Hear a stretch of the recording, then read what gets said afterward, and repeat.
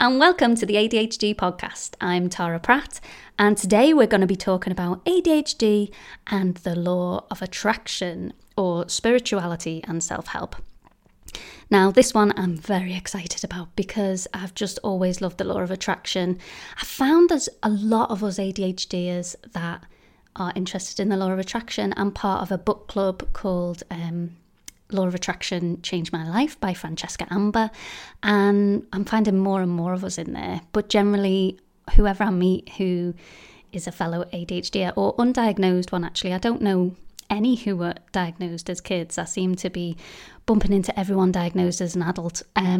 We've all got this interest in spirituality in some way. So I'm very excited for this subject today, and I hope that you are too. So the reasons why we are interested in the law of attraction, and these are all my own opinions, guys. Hopefully they resonate with you. If they don't, take what you need and leave what you don't. Honestly, if it doesn't fit with you, it doesn't mean I'm wrong or you're wrong. This is just something that I hope you'll resonate with. We tend to be magical thinkers. This is quite well known about ADHD.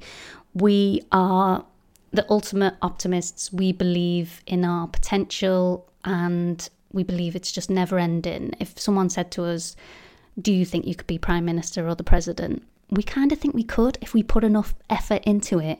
We kind of feel like, well, yeah, I could. I just don't put enough effort in. But if I did, then yeah, I could. So we tend to be magical thinkers. We also think outside the box and we make fast connections. And I think that makes us more open to ideas of something bigger. It also helps us to understand, because there is a science behind the law of attraction. It's based in quantum physics and also neurology. It's the way our brain works. So we can kind of visualize that better. It's also a really stimulating subject and low energy, really, to consume content that's about the law of attraction.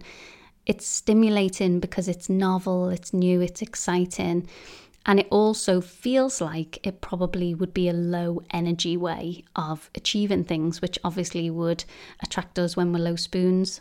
But actually, it's probably a myth. It's simple. It's a very simple concept, but it is actually quite hard, quite high effort to keep on top of it sometimes. We also tend to have a thirst for knowledge. I know I definitely am, just never ending searching for ways to grow and progress. That's what lights me up. That's what excites me. And it could also be related to the consistent message from the outside world and society that we're not quite good enough, which a lot of people, neurotypicals included, have this underlying feeling of not being good enough. That is heightened when you're neurodiverse, and that's like the negative thing that could push us towards spirituality and the law of attraction. So basically my introduction to spirituality was through my nan, and I was very, very close to her. And from a young age, she used to teach me about reincarnation and how she didn't believe people died and they're around you and you come back. Just generally, she was very big on psychics. She used to go and visit fortune tellers and stuff. And we just really bonded over things like that. And to this day, I still have like I haven't thought deeply into it and how it works and stuff, but I just have like a deep-rooted belief in reincarnation and spirituality. And I do believe that's where it came from, was from my nan in those early years. And I still love that idea. It gives me a lot of comfort. And I kind of always had that sense of magic and magical thinking. Then as I got older, another experience I remember quite vividly was one of my friends, an older friend. If you haven't listened to episode 1, I grew up in the world of show business. I was a dancer and a singer, and an older friend of mine got into quite a big band, girl band, and she had a number 1. And it happened so fast. It was like one day she wasn't in the charts, and literally like a month, 2 months later, she had her first number 1. And it was such a big occasion. We all went round to her house with the family, and her nan was there. And we popped the champagne, and her nan saved the cork for me and gave it to me.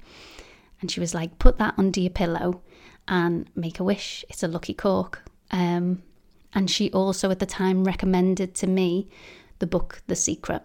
And I think I was about 16 years old, maybe not even 16. And that was my first introduction to Rhonda Byrne and The Secret. If you haven't read it before, this is the absolute basics, probably, of Law of Attraction. And what's good about it is it's a book, but it was originally a film. So she made a film first. So if you're not good at sitting down and reading books, then watch the film.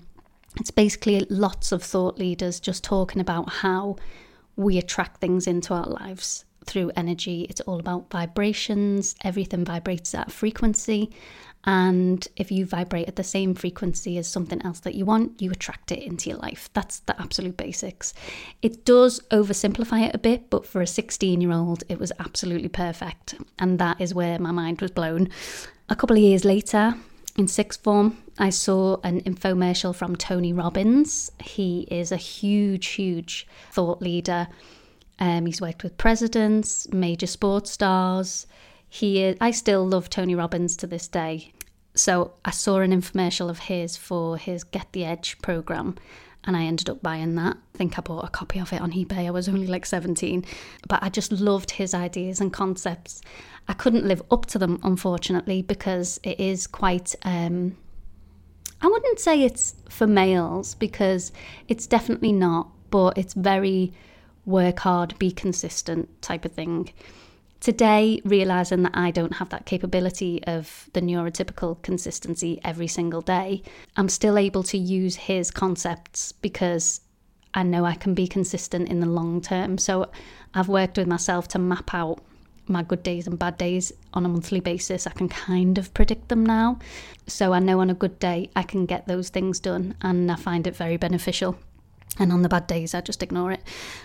In doing all these things and getting into The Secret and doing Tony Robbins and trying things out, I did notice a big correlation of that when I had a high vibe and my self-confidence was good, I did really well and so many good things came. The negative side of that came when I couldn't keep it up consistently. Trying to be positive all the time was tough, and because I couldn't do it, I started to blame myself. I started to be really negative and self-critical. And that's when the burnout hits. And as soon as the burnout hits, any one of you will know, you just dump even more negative self-talk on top of yourself because you're like, oh, come on. And I think one of the things that are specific to ADHD is it's very hard to come to terms with the fact that on Monday, you can be your absolute best self. You can do 10 times what everyone else can do. You know you can do it. You have a winning day. You're so productive and you've got so much energy and you're great. And then by the Tuesday, before I knew it was burnout, I'd just think I was just couldn't be bothered and I'd be tired and feel just a bit, You can't do those things, but in your mind, logically, you know you, quote unquote, can do them. So you think that you're choosing not to do them, but it's not true. It's not a choice. Just because you can do something on one day and you can't do it the next doesn't mean you're choosing to be lazy. On one day, you have that energy, and on the next day, you don't because you're burnt out. And that's what ADHD is, and it's unpredictable. So that's where the negative came in, was the positivity sometimes can be toxic. When you're feeling in that place where you cannot do something, where you feel down and you want to think positive, so you're trying really hard, you can do it to yourself or other people can do it to you where they're like, come on, just buck up. Just, if you think nice thoughts, nice things will happen, as if you can think your way out of that. And the more you buy into that and believe it, the more negatively you talk to yourself. It's like a horrible cycle where you make things worse. And honestly, what I've found out over this past year after my diagnosis is the more I blame myself, the more I try and shake myself out of burnout, the more I fight it, the longer it goes on. If I can accept it and I can be like, right, this is annoying because I want to be productive today, I want to be positive today, and I'm feeling burnt out. And I'll accept that, yes, it is annoying. but it's not wrong. It's not wrong because it's not under my control. It just is what it is. And if I can just lean into, okay, today's a burnout day, let's write it off. If we can do stuff, great. If we can't, that's fine too. It just is what it is, and allow it. It passes a lot quicker. So that is one of the downsides of following the law of attraction too strictly, I find. Sorry, that was my phone buzzing. But on the flip side, it does give you hope when you're feeling low. It does push your mind to see that there are happier days ahead, that it is possible. When it is in your control on a better day, you can use that time to focus your energy on positivity. And because you've been there and done it, you do know it's possible. So that's one of the happier things about it. It helps you to reframe, but it just needs to be done in a healthier way. And you need to just be kind to yourself, really. If you can be kind to yourself in the process, then you can stay at a better vibe. It'll still be a bit of a rubbish one. But if you keep blaming yourself, you're going to push yourself further and further down, which is the opposite of what we want, particularly in the law of attraction. It's okay and it's human to be low vibe sometimes, and particularly when you are neurodiverse. The trick is to try and be prepared for it and expect it. Know it'll pass. But also when you're feeling good, try to plan for those days. What can you do? If you're having a good day today, stop right now and just scribble down on a piece of paper, quickly type some bullet points in your notes. Or what I like to do, because I never look at my notes app, is I've set up like a WhatsApp group, just me and my husband, and I've named it ADHD tips, and I just send little texts to him in there, but he doesn't read them. They're just for myself, so I can find them in there because I spend a lot of time on WhatsApp. And yeah, I plan for those days and know burnout's coming now. I think before my diagnosis, I hadn't quite worked out that it was a pattern and that it was always coming. I always thought I could beat the burnout, that I could find a way to never be burnt out, and I just had to get over it. So because I didn't plan for it, I couldn't help myself. Now that I know it's always going to come, it's pretty much monthly, and because I know it's coming, I'm like, okay, what can I do now when I'm feeling good that will help me out when the burnout comes? So I can do a couple of extra loads of laundry on a good day, or I can search for, I don't know, an ironing service or something, or I can plan in some freezer meals, things like that, that will make my life easier when I'm burnt out. And I also track those days during the month, so I can kind of predict when they're going to come, and I try not to book too many things around that time. I'm going off track here, of course I am. So basically, the law of attraction is an amazing tool. I want to get into it more for sure in this podcast. It's kind of half why I called the company ADHD Fest. Basically, the idea came from, I want it to be a celebration of neurodiversity. So it's like a big celebration of us. But also the fest, I kind of, in the back of my mind, took from the word manifest, because the law of attraction, I 100% believe in it. And whatever you want to call it, it comes in a lot of different explanations that aren't quite as woo-woo, but they all lead to the same thing, really. When you do good things, think good thoughts, when you can put your best foot forward, good things happen. When you're open to opportunities, you see them more often.